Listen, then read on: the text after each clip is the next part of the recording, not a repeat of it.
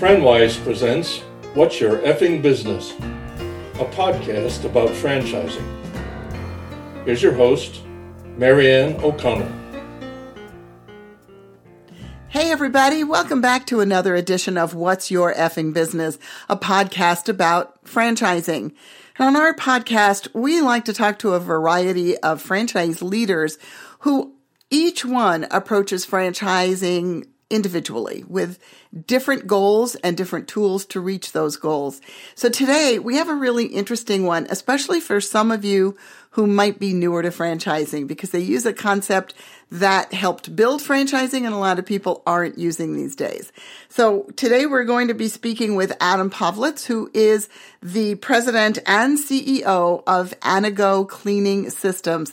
Hi, Adam. Welcome to the podcast. Hey, Marianne. Happy to be here. That's great. Thank you. Can you tell everybody first, what is Anago Cleaning Systems? Sure. So we are a 3-tier commercial cleaning franchise system. So most people are probably more familiar with a 2-tier system. I always pick on, McDonald's, the corporate office, and then the folks who own the restaurants. We're a 3-tier system. So we have the corporate office. We have what we call a master franchise. And then underneath that, we have what we call a unit franchise. And so the easiest way to think of that is most commercial cleaning is done at night. So when I refer to the unit franchise, it's someone who quote unquote handles the nighttime aspects of the business. They hire a crew, learn the equipment, purchase the chemicals and supplies, and keep the buildings clean. And then the question is, where did they get those contracts from? How are they making sure those contracts are invoiced? And how are they making sure that the money is being collected? They don't have a sales team. So our master franchise is a higher cost, higher investment, much larger franchise, quite frankly, but it's the white collar aspects of the blue collar industry. So they are the ones, the master franchise has the sales team. They're the ones with the website. They have some daytime customer service folks, and they do all the back office and administration on behalf of the unit franchisee. So in essence, you have a cool synergy, you have a unique synergy where the master franchise does all the quote unquote daytime aspects of the cleaning business and have zero cleaning people on staff. And the unit franchise does all the nighttime aspects of the business and have zero sales overhead for sales costs or anything along those lines. So everybody's saving money in overhead and making money in the process. I love your analogies and the illustrations that you use. It makes a rather complex structure clearer. And before we get into the details of that, when you say commercial cleaning, let's start with some of the basics. Is that strictly office buildings, or what's the playground for your franchise concept? So it's probably easier to think of it in reverse, just not houses, but offices, schools, medical facilities, car dealerships, you name it, just not houses. I'm so glad you didn't give us the whole list. That works well. And how many years has Anago been in business? So Anago turns 34 next year. We were founded, my father actually founded the company back in 1989. And so we've been around for a little while.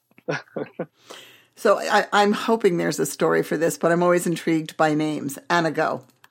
Did it stand for something in particular? Yeah, actually, no, and it is a kind of a weird name, and I believe in Japanese it translates to a type of eel. So if you're a sushi fan, it's different. It's not the same Anago, but our actually the from a Greek origin, it means to guide or uplift, and that was actually the name that my dad selected for the company. There's a whole story about when he decided to name the company. He told his mother and my grandmother, and she was very, very like kind of a mystical type woman, from Greece. And she says to my dad, she goes, when he named it, she goes, "Oh my God, do you know that means blessed by God?" And so he goes, well, I have to name it that now. So, but I guess she didn't know what it actually meant. Maybe she thought it did, but it does mean to guide or uplift. And that is sort of what we feel like we're doing with our franchisees, guiding and uplifting them to a better life through business ownership. I'm laughing. If it's blessed by God, talk about a competitive advantage. And so 39 years, that is extraordinary. How many franchises? I don't know how to ask this question because you're 2 levels. So how many of the master franchises do you have? So just under 50 master franchises and just above 1,800 unit franchises across the U.S. and Canada. Okay, that's impressive. So now let's get into some more of the details. I know that commonly people in franchising understand, as you said, that 2-tiered, the direct franchise model. And some of them know area rep models where basically the franchisor is giving an individual the rights to develop a territory. But what you're doing, an area directors sometimes are given the rights to develop and also to train and support the franchisors, local franchisees. But you have a different model. It's one that I'm familiar with because we used it in Money Mailer back in the 80s and 90s. But your master franchises are actually franchisors, aren't they? That's correct. Yeah. So that is the unique spin, I guess you could call it, compared to an area developer model, where an area developer is someone where, they help open the sub franchise in the area. They get some, maybe they get a portion of the fee, or they get, a piece of the royalty stream. But once that location is open, their job essentially is done. Where our model is different is the master franchise never stops supporting the unit franchise. They're always handling that daytime aspect no matter what. So if you were to buy a unit franchise in, I don't know, I'm in South Florida, so you buy one in Miami, the South Florida master franchise, as long as you are a unit franchise, will continue finding new clients for you, invoicing all your existing clients, collecting from your existing clients, and making sure that you have the money to fund your business. So it never stops. That tie together is, and I think it helps keep everyone having skin in the game throughout the relationship, which then, of course, makes it so everyone's invested in each other's success. That is a big, important part of it. And just to clarify for the audience, then the local franchisees, the sub-franchisees, are franchisees of your master, not yours, correct? All right. We're going to circle back to that in a little bit. In the opening, you described your role as you're supporting the masters, as you put it, the white-collar portion of a blue-collar industry, which I think will stick with me forever. What does that support look like, and how is it different from some of your direct competitors who are doing more of the direct franchise model? So I think it allows everyone to kind of focus on their expertise. So when you break it up into 3 tiers, right, the unit franchise's focus is going to be predominantly on facilities maintenance. So that's a very different conference, so to speak, than someone maybe going to like the IFA show to learn about the cool new, website tech vendor, whatever the AI thing that's coming out. It's a very different focus. And so what it allows for us to do is we have to obviously support the unit, but via the master franchise. So what happens is we're working on, for example, we're working right now on an e-learning platform that focuses on how to do, for the unit to be able to do on-demand training of different aspects of their business through their phone whenever they want. And we support the master franchise by enabling all of that to help develop their unit franchisees. Then at the master franchise level, right, their focus is predominantly sales and marketing. So for them, again, a different quote unquote conference that they need to attend. Their focus is how do I improve the SEO on my website? How do I increase my closing ratios with my sales calls? How do I improve my customer service offering? How do I become a QuickBooks expert? Whatever it may be, their focus is more on, again, it's the back office side and the sales side of it. And then, of course, our job is to just stay ahead of the industry trends, making sure we know what's going on in the world, of whatever's going on at the different governmental levels, making sure when we see something happening, obviously AI is all the rage right now. So that's what we've pivoted to at the corporate office, is focusing on how do we integrate machine learning and artificial intelligence into the cleaning business to, of course, then grow the businesses of the master and unit franchises. So just trying to do a compare and contrast for the next few questions. I know that in a lot of other commercial cleaning systems, the franchisor is in charge of finding the cleaning leads, finding those buildings, finding those contracts, and then passing them on to the franchisees, as you said, that blue collar side, the actual doers of the work. Do you do that, or are the masters using a platform or a program you've designed to generate their own leads? Predominantly, it's the master doing that within their region using our platform. So we provide the master franchise with a fully optimized website, a pretty amazing automated email and text message marketing platform that they can use to follow up with their leads. But the predominance of leads is done locally, because our sweet spot, and it's not the 50-story skyscraper in downtown. Our sweet spot is your local doctor's office. Our sweet spot is the local, high school that your kid goes to. And those are built through local community ties, having the master franchise join that region's chamber of commerce and get out in the community. So we train the master how to do that, where to go. We give them all the software and websites and everything to do it at the local level. But and of course, obviously, money and time is spent at the national level finding leads for everyone. We actually have a outbound call center that is housed here at the corporate office that is used to help assist the master franchise find additional leads in their territory. But it is driven at the local master region level. That's terrific insight. My brain immediately goes to national programs where you can clean other franchisees' businesses in the evening. Because when we write manuals, cleanliness, no matter what it is, particularly food, but that's a specialty, but cleanliness really has a huge impact on the client experience and their perception. So that would seem like a natural meeting point. You mentioned just before that you have created training materials that the franchisee and that franchisee's employees can use. So you are filtering it down, or do they have direct access to your LMS program?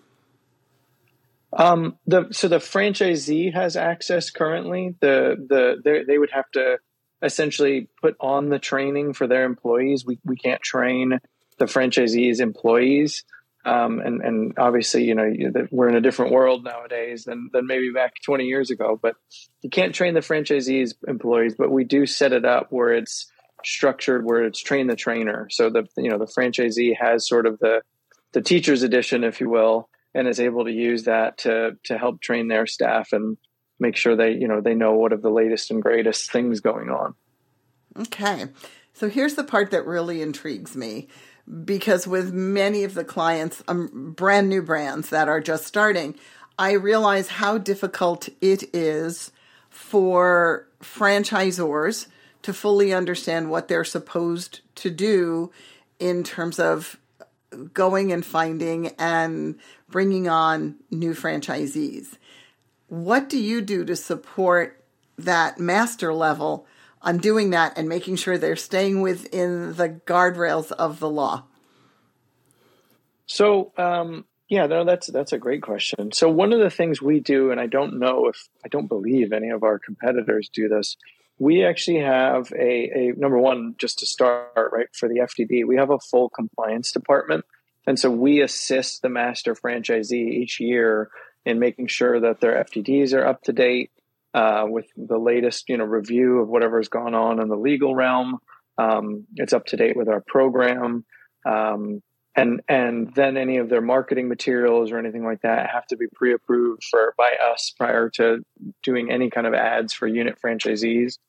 And then we had, maybe it's because of, I'm a not a typical age of my competitors' CEOs, let's just say, and I'm a millennial, right? I'm an elder millennial. I'm a sage millennial, but still nevertheless a millennial.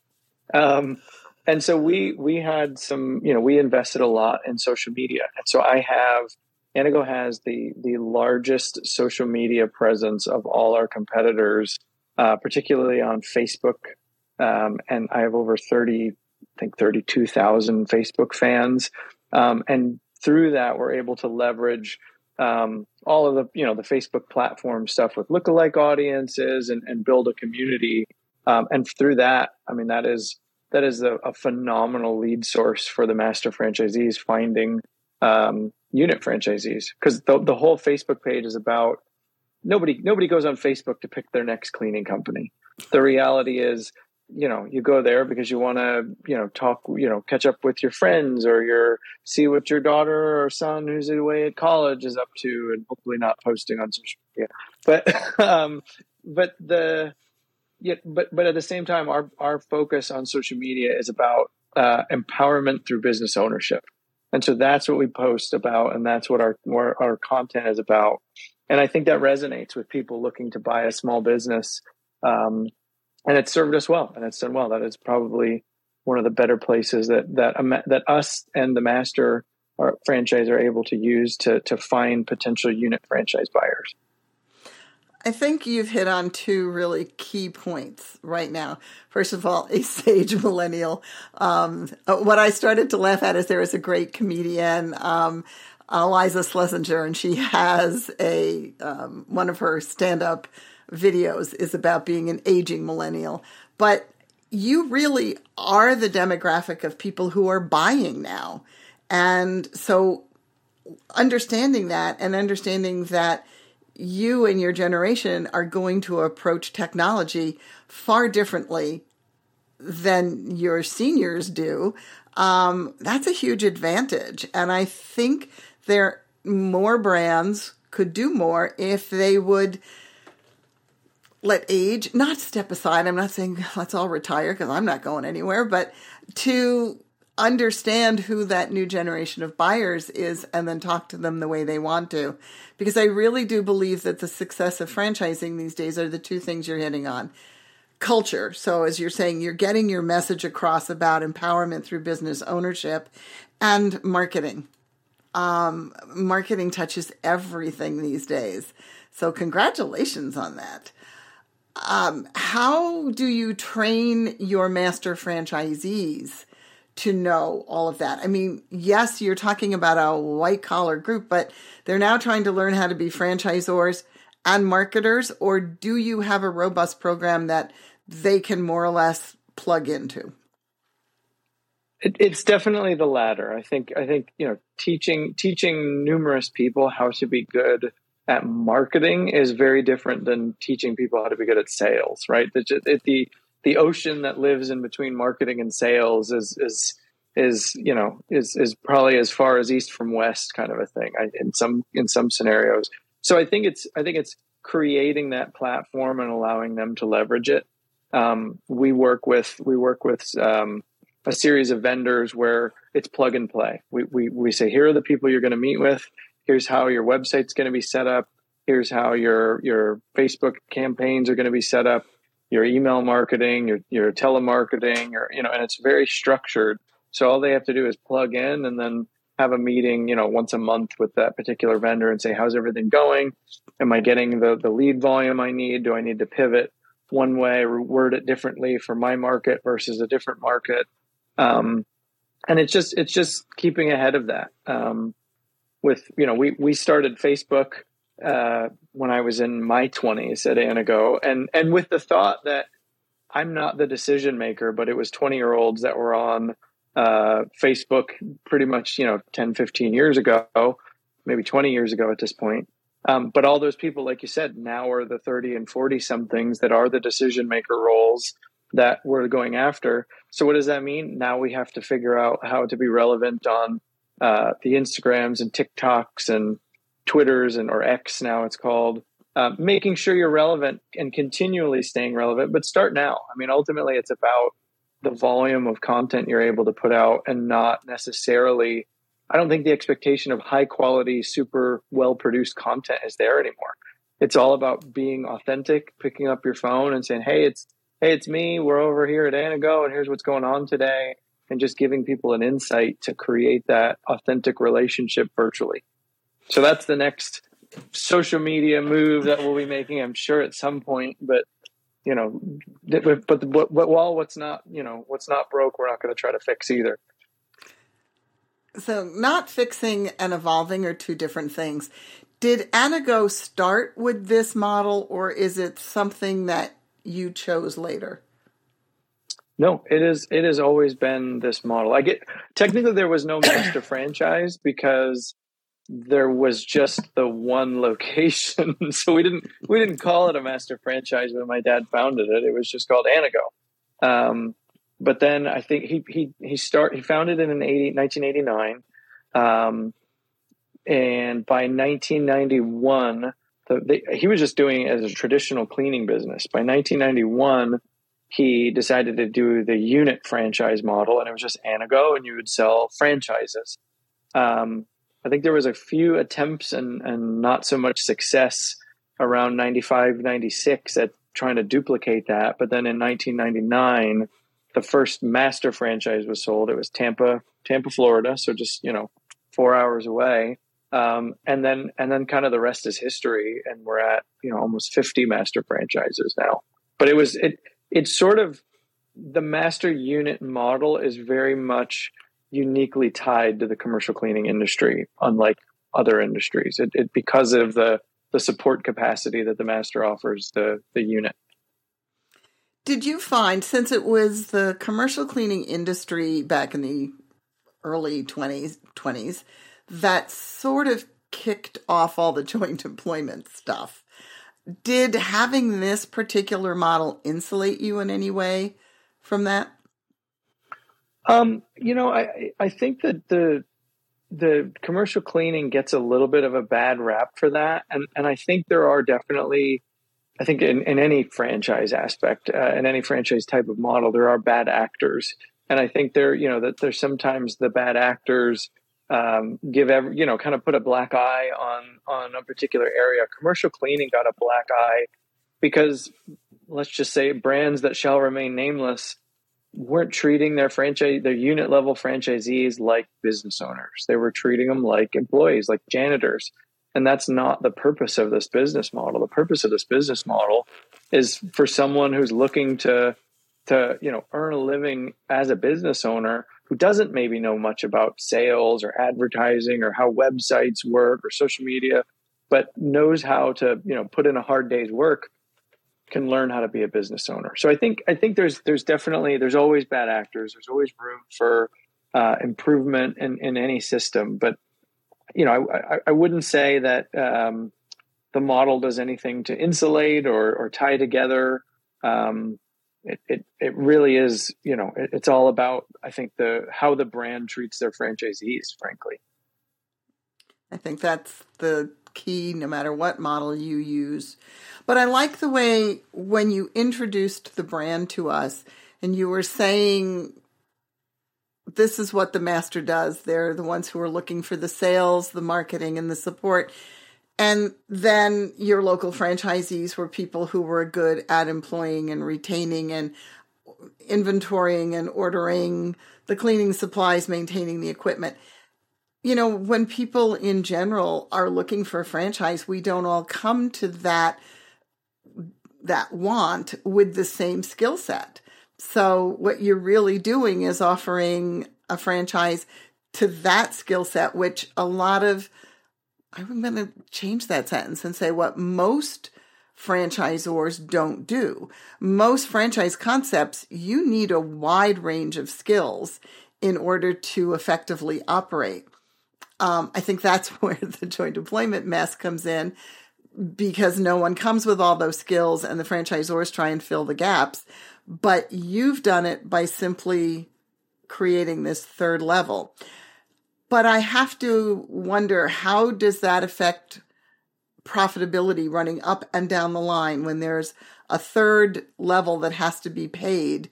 Do you have to generate exponentially more leads, or is it in your pricing, or is there just enough in the model in itself to support a third level, that interim level? So I think in general, there's just enough available in order to accomplish all three levels goals in order to have profitability. And where that comes in is number one, like I said, our sweet spot is not, it's not the high rise that has to be bid razor sharp because they're 1 million square feet and they want the absolute cheapest price that can possibly come by. And it's also not the office where there's 3 people and everyone's just sort of told clean up after yourselves. And I guess we have to have a cleaner come in every once in a while. It's sort of that mid-level where,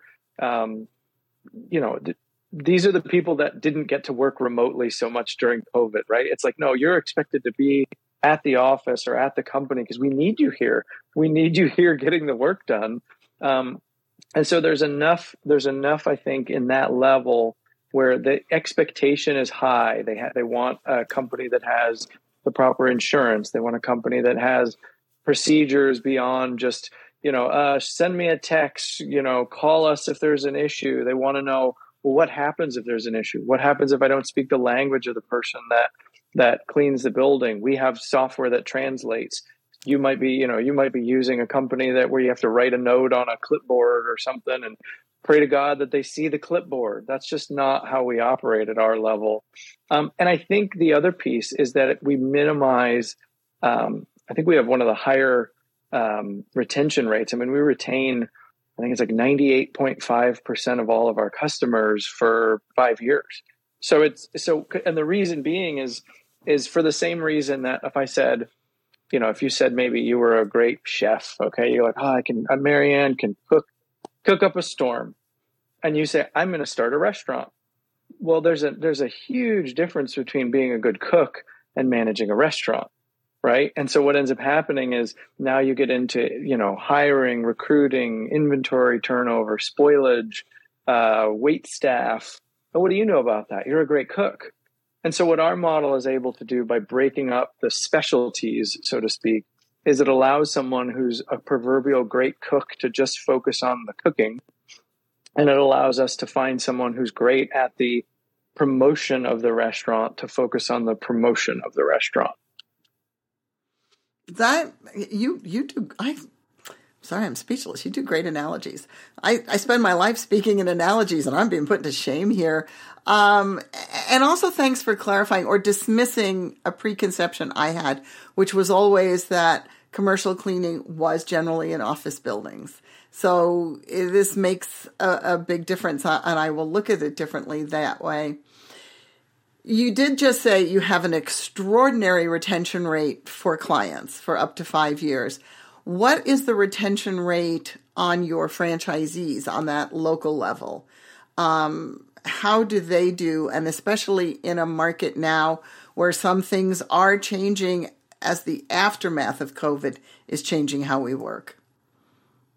So that number is our system-wide retention rate. We keep our customers happy. And that's, via our unit and master franchisees. The industry is not so fortunate. I believe it's roughly 25% of cleaning contracts change hands every year. And that's because people are not satisfied, maybe looking for a better price, maybe looking for better service. Something goes wrong. They're not able to communicate with whoever's cleaning their building. And so what we've done, we have some proprietary software that we call CleanCom that we use. And the reason we created this is it's, clean, calm, communicate, clean communication. In commercial cleaning, we don't have, let me rephrase this. In most industries, you have 3 levels of an experience. You can have a delight experience. Maybe you go, let's go back to the restaurant. You go to a restaurant, great food, great service, or you go to a restaurant and you have a bad experience, right? The server was a jerk, the food was cold. Or you can have that middle experience where it's just okay, right? It was, if someone's birthday was there, I would go for their birthday party, but it's not anything special. Unmemorable, right? In commercial cleaning, we don't have 3 levels. We have 2. Nobody goes into their office and goes, oh my goodness, my desk and floors are so clean, I'm going to get my janitor a birthday present. Doesn't happen. So what you're left with is either someone gets to their office and goes, well, I got to work, and sits down and starts working, or they get to their office and they go, why is my trash can still full? Why are there still smudges on my desk? So if you can only have this experience of non-experience or a bad experience, we had to capitalize on that bad experience and use that opportunity to make a friend. And so if we're able to communicate quickly, faster than basically, in my opinion, at least anyone in the industry, communicate the issue. You can actually take out your phone, take a picture of whatever your issue is. It texts that privately without giving your cell phone number through our software to the franchise owner who's responsible for your building. If their language or your language isn't English, it has built-in Google Translate, so you can communicate in any language that you'd like, and the message will get across. And it has an escalation feature. If you're not getting what you need within 2 hours, it'll automatically kick it to the master franchise's office so that they can intervene and make sure you're happy. So it's about that speed of response time that helps us retain customers longer versus, I swear to you, the industry standard is there's some clipboard in the office and everybody goes to the clipboard or binder, and that's where you communicate back and forth with whoever's cleaning your office. And hey, do you speak this language? Because I don't think they speak English. And it turns into this mess when it could be something where all we have to do is make the communication that much easier and faster. And I think people are just looking to be heard at their office because they want to go back to forgetting about the cleaning and doing what they're supposed to do, which is whatever the work is at their office. That is so innovative and so advanced from what many, many brands are doing, not just in your vertical. We write manuals for hundreds of brands. And I will say when it comes to whenever we're talking about documenting, how are you going to handle the end user, client, customer, whatever, dissatisfaction, and it is still very manual. Like I love your 2-hour escalation piece in there, because we all live at the speed of light right now, and 2 hours is a lifetime. That's incredible. So let me go back to, we have 3 tiers, and most of our listeners, I think, are operationally focused here. So what are the challenges when you have actually 4 tiers? I know you don't train the franchisees' employees, but they're part of your branding. So what are the challenges of meeting the demands of all the stakeholders in the franchise part of things? So, I will say it takes a little bit longer to get buy-in, right? Because you are doing it at multiple levels. So it requires a lot of interaction. We have a franchise advisory committee that we work through at the master franchise level. We have, open communication that we've created where with the unit franchisees, where we have a feedback loop, where we have a newsletter to our unit franchisees where they can always say, hey, I'm interested in this product. Can someone up there do a little bit more research on it, give us more information? And it allows for faster, to some degree, dissemination of information.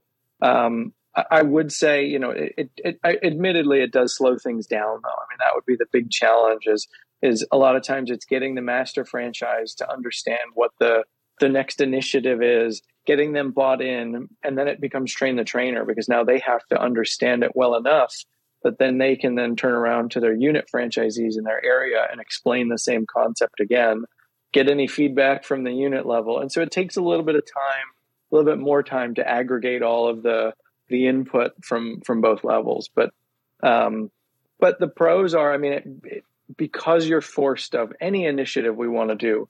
I mean, it takes a lot. I mean, it's a heavy lift. So it forces us to kind of come prepared. It's, there's no harebrained ideas or anything like that. Everything is very, very fleshed out, very thought through. And it's how does it impact each person along the line. And if it's not, it falls flat on its face. So it has to be thought about from every level and with all the stakeholders and how they'll use it.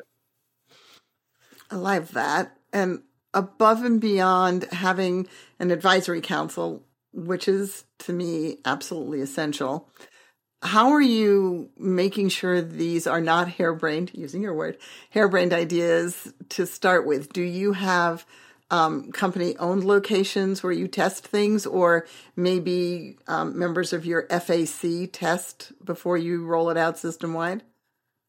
So exactly. We always, anytime we roll out anything, it's always tested in a handful of different markets.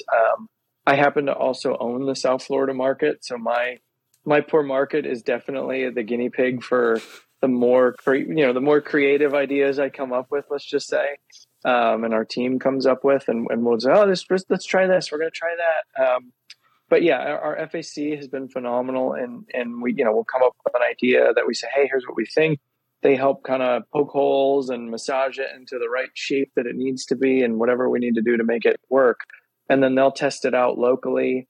Sometimes it's other members, but predominantly the FAC that helps not only promote the initiatives, but we actually make the FAC kind of responsible for regions underneath them, so to speak. So they have their own constituents.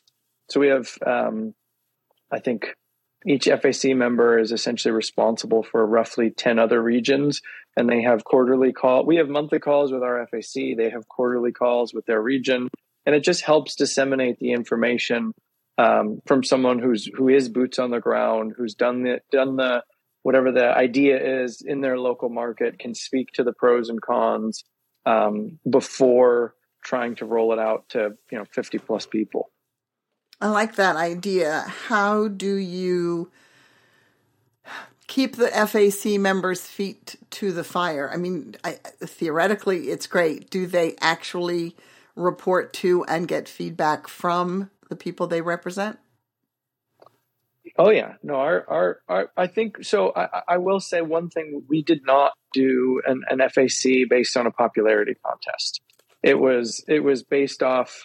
We did not do the democratic process on our FAC. We selected folks who were top producers who were well respected in the franchise community, and who they're not being paid, they're not being compensated. They're doing it because they believe in the business, and they believe that that if we work together, we can grow this thing even bigger and better. And so it's volunteer time. And because of that, I think you find that, if they think an idea is bad, they'll call us out on it and say, no, that we tried that. That's terrible. Don't push it. And so there's definitely a good, a good give and take.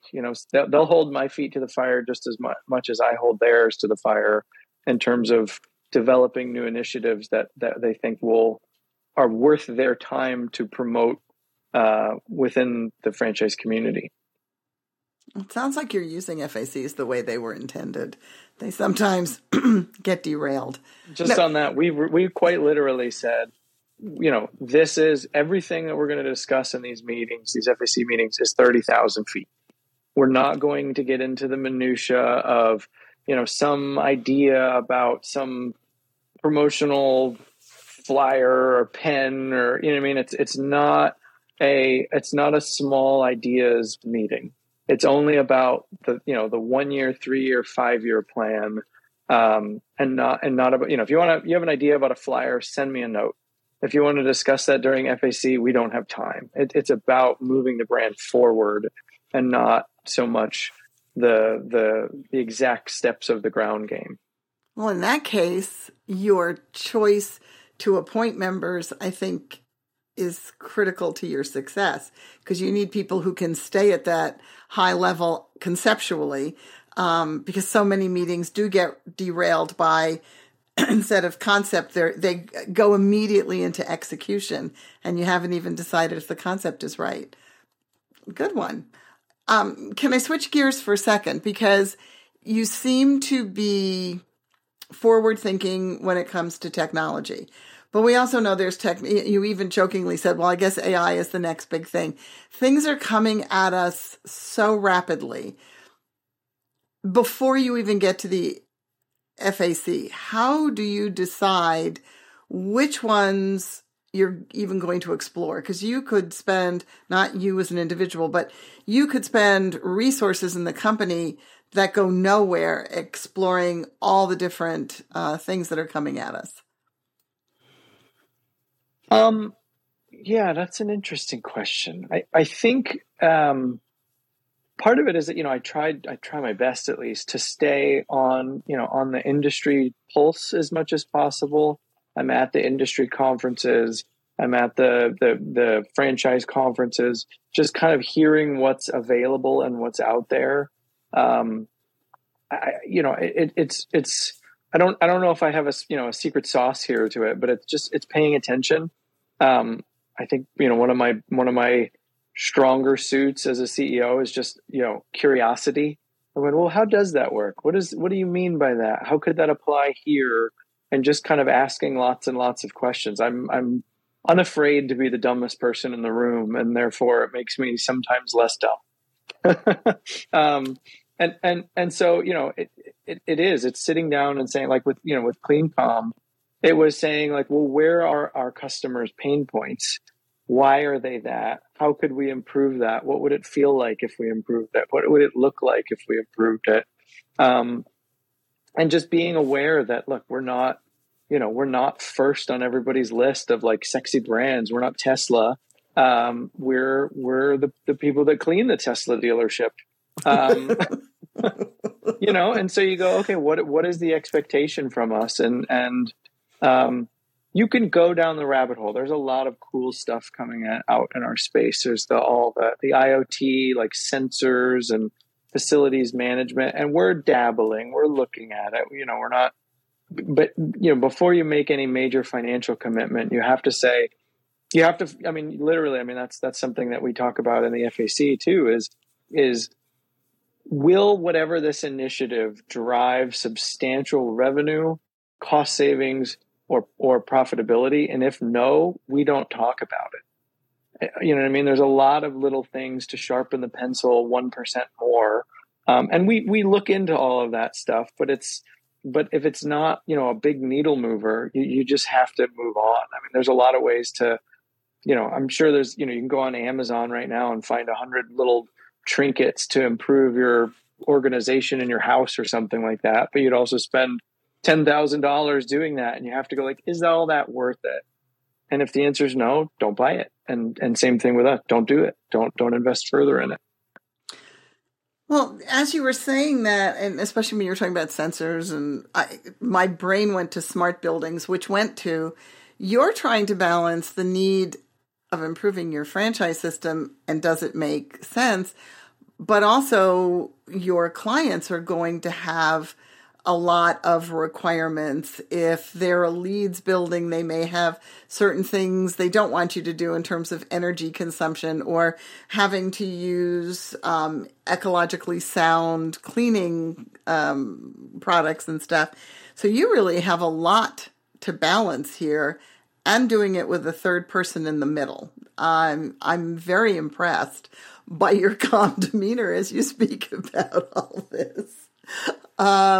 You're only calm if you've been in franchising for 15 years. It just you've seen it all. You've seen it go left. You've seen it go right, and up and down and then back up, and then it's every day is different. But there's a lot of. I think that's one of the most confusing aspects of our model to a prospective master franchise buyer. is they're like, so wait a minute, who am I selling to? It is, you have two sales pipelines that you have to manage. You have to manage your unit franchise sales pipeline, which is very much like relationship sale driven, learning about the person, asking their goals, learning about what their expectation is in business ownership. And then you flip the script and you have the more, let's just call it comparatively more transactional sale of the local office that wants, $600 a month cleaning of their office. You know what I mean? It's a lot more, here's what we can do. Here's why we're better. Are you interested? And, let's make a decision in the next few weeks type of thing. It's just a different, it's different to have two sales pipelines, right? McDonald's has whoever wants to buy burgers and fries and sodas. I have two. And so as the average customer becomes more sophisticated, becomes the quote unquote, like how you said, the millennial buyer, that's where we have to get into the smart buildings a lot more. And that stuff's very cool. That's where you get into what you call on-demand cleaning. So right now, if I cleaned your office, I see you're at a home office, so I can't clean your office. But if I clean one of your listeners' offices, and we say, okay, we clean the restroom, every night, and here's what we do. Well, why am I doing that? Well, we agreed upon a specification, and that's what we're doing. What if it needs more frequent cleaning? How would I know? What if it needs less frequent cleaning because no one was at your office today? How would I know? That's where the IoT and like the sensor usage comes in, where you can actually program it, where you go, I know how many times that door swung to know how many people used that restroom, how many times the sink turned on, how many times the toilet flushed, that stall 1G is out of toilet paper, that there's a clog in stall 2F. That's where the IoT stuff comes on. And then you're able to make your cleaning based on demand usage versus just listing of specs. And that's, wow. Like I said, that's where it's going. That's the future of it. It's very cool. And that's where my head wanders to. Right now it's not the most, it's probably moderately cost effective. But as you can imagine with, the development further into technology, the technology becomes less expensive, and then it makes the overall price for the customer become less expensive. So, right. And then it becomes a marketing chip also. So you make it sound, granted, 30 plus years of the brand doing this, you're making it sound all very smooth and buttoned up. But if there was one thing you could do differently, what would it be?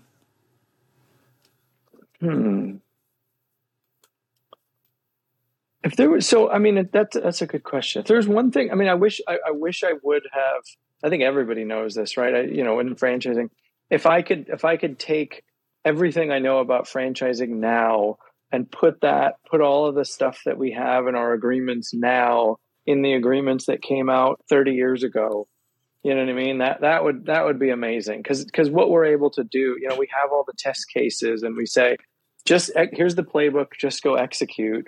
And we know it works. There's definitely, there's always some folks, and this is all of franchising, where they bought in at the beginning of the franchise and it was like slap a logo on it and you're one of us. And there was no rules. It's the wild, wild west. And some of them have a lot of forethought and foresight and kind of adapt with the adapting times, and others not so much. And I feel like that's every brand. I think you're always in that scenario. So I don't know if I have anything I would, specifically do different, but definitely if I knew then what I know now kind of scenario, it would, I think things would be exponentially further along. I admittedly say I kind of stumbled my way forward as CEO for the first handful of years because I had never been the CEO of a company. I learned how to be the CEO by being a CEO. And I probably didn't really truly have a explainable vision that I could cast out to our franchisees until, within the last handful of years. And I think that maybe that if I knew how to pass the vision and bring on the people, if you've ever read, free plug for whoever wrote the book, Who and Who Not How, where you learn that, no, you can't do everything. It's all about bringing the right people, putting them in the right seats, and letting them do their thing. There you go. That's exactly what I would do differently. I would have. I think you just answered what was going to be my last question with that also, which is if you could speak to people who are just embarking on this journey of franchising and starting their concepts. They already have proof of concept, but they're starting to franchise. What would be the best piece of advice? And I'm thinking that your last comment would probably be it. Am I correct on that? Yeah, I think it's a combination of two things. One would be think of scale from the beginning, right? So if if you're thinking about how to do things, if there's any point where where something in your model kind of becomes cumbersome or clunky or complex, now imagine if you had 1,000 units, and how would you explain that to your 1,000 units? How would you make sure? And if it's, someone's going to fly out and they got to teach them and they got to physically do that, rethink your model. Because it's very, maybe you hit the jackpot and you become the next, Orange Theory. And all of a sudden you have, 10,000 units or something like that. They had to scale incredibly quickly, and maybe you're lucky enough and, that you scale to 100 units, 1,000 units, whatever it may be. But thinking of what your model looks like at scale from the beginning and what your processes look like, I think is crucial. And then, my other answer, it's as a particularly someone who's a founder of a business. I wasn't a founder, but I guess I got in early. But as a founder of a new business, everything about the business, and the hardest part, and you got to where you were by doing it your way. The hardest part then is saying, okay, well, what got us here won't get us there, and letting go of certain aspects, but making it a point to put in the effort to hire the people to do that whatever that may be to get you to the next level. It's absolutely crucial. And if you wear all the hats yourself, you can't turn your head fast enough. I just want to say that, first of all, I agree 100% with that advice, but I think I understand a secret of your brand's success that you may not be aware of. You are an amazing communicator. You are taking some very complex concepts and with good analogies, breaking them down into something that someone should be able to actually visualize and see and be able to react to without getting their ego involved. So that is tremendous. Congratulations on that ability. That's great. Thank you. My wife says, all you speak in is stories. Maybe it's it's a gift in business. Sometimes my wife wants to knock me on the head though and goes, "What? Just say what you mean." I'm like, I just speak an analogy. That's how my brain works. I think we're very similar that way. I want to thank you for giving us this time. Yours was a brand that I have seen the name for so many years, and I think I made some bad assumptions about what it was and what it wasn't. So I'm grateful that you shared with me and our audience all about Anago, but some really great general business concepts about being a successful franchisor. Thank you for that. It was absolutely my pleasure today, and I really enjoyed chatting with you. Thanks. Me too. So for my audience, I say this each time. If you have a story that needs to be told in franchising, reach out to us. Or if you know of a brand and you think that story should be told, you can reach us at info@franwise.net. Again, I want to thank, time is such a gift. So I really do want to thank Adam for a lot of time and a lot of good thought on this. And I hope my audience can take these lessons and build their brands to be ones that survive decades. That alone is such a great testament. To my audience, again, we hope you'll come back and listen to our next edition of What's Your Effing Business? What's Your Effing Business is created by O'Connell & Company, Inc. and Franwise. It is written and directed by Marianne O'Connell. Technical mastering by Ryan Cleary. Our theme music was written and performed by Sean J. O'Connell and Leviathan Brothers and is available on Spotify. All rights to this podcast and music are reserved.